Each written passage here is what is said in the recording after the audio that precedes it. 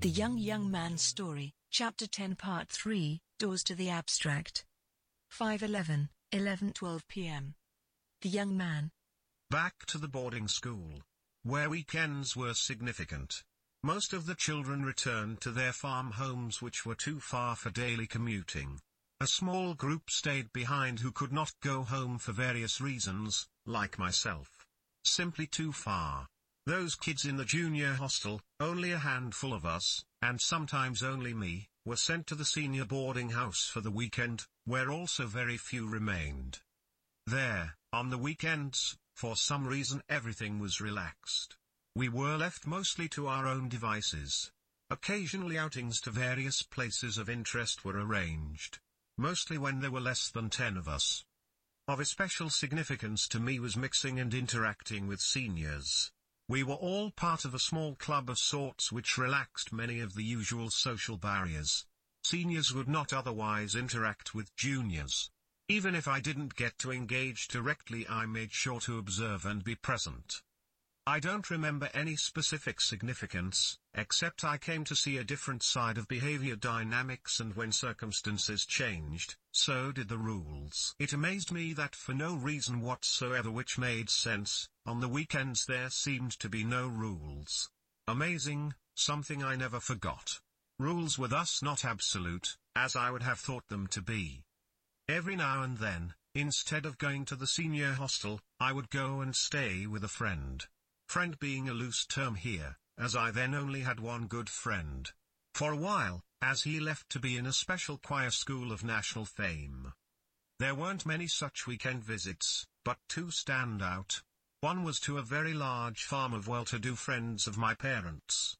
They had a son a year or two younger than me. We got along all right, but no connection. I didn't dislike him or anything.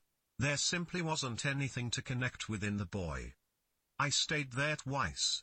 The first time I was extremely ill from tonsillitis, and nearly died. But the second time was memorable. It snowed. Snow wasn't common at all, even though it was very cold in the winters. Snow was rare. It had snowed in the night, the storm moving on. We woke to a different world, crisp and clear. Night had silently gifted a decent heavy snow, enveloping the land completely. The father took the boy and I with him to check remote rain meters. It was early morning. Their farm a very, very large farm. We drove for a long time. As we drove it became flatter and flatter. Until we came to the most middle of nowhere place I've ever been in. I cannot now imagine a place which could be more so. To our naked view, completely smooth in all directions. Thinking back and picturing my memory, it feels like I could actually see the curvature of the earth. So perhaps not completely flat. On all sides we could see the land reach out to what seemed like forever. Now, if I look at the memory, the land indeed flowed out to infinity.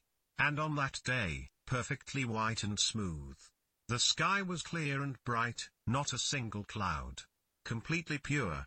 It's the most absolute sight I've ever seen. The purity and balance were incomparable.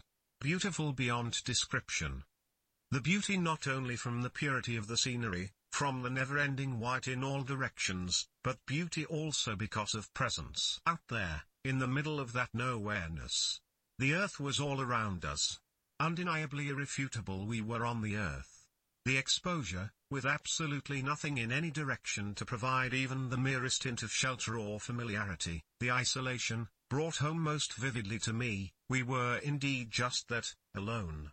An amazing feeling, a feeling of peace and joy. It's difficult to describe the entirety of my feelings, or the full experience.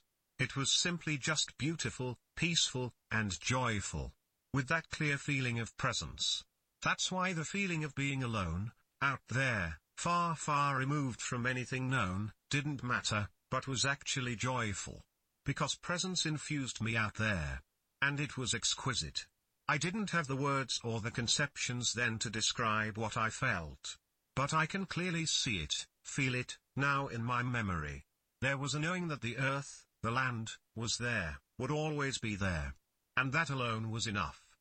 I have not expressed this memory and that experience in this way before.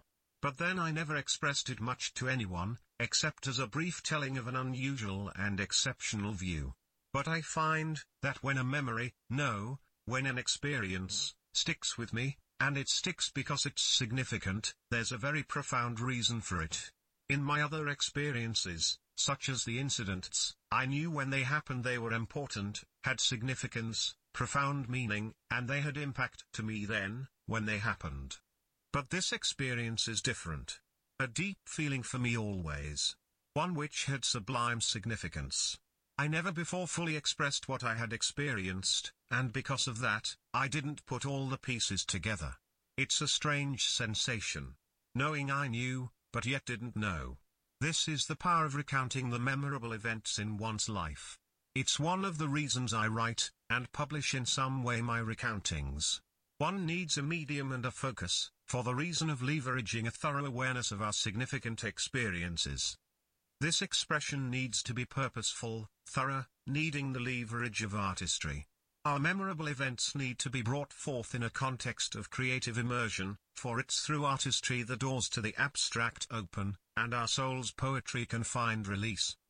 Continued in Chapter 11, The Lines of Understanding. Nobelia.org Self-Discovery Project.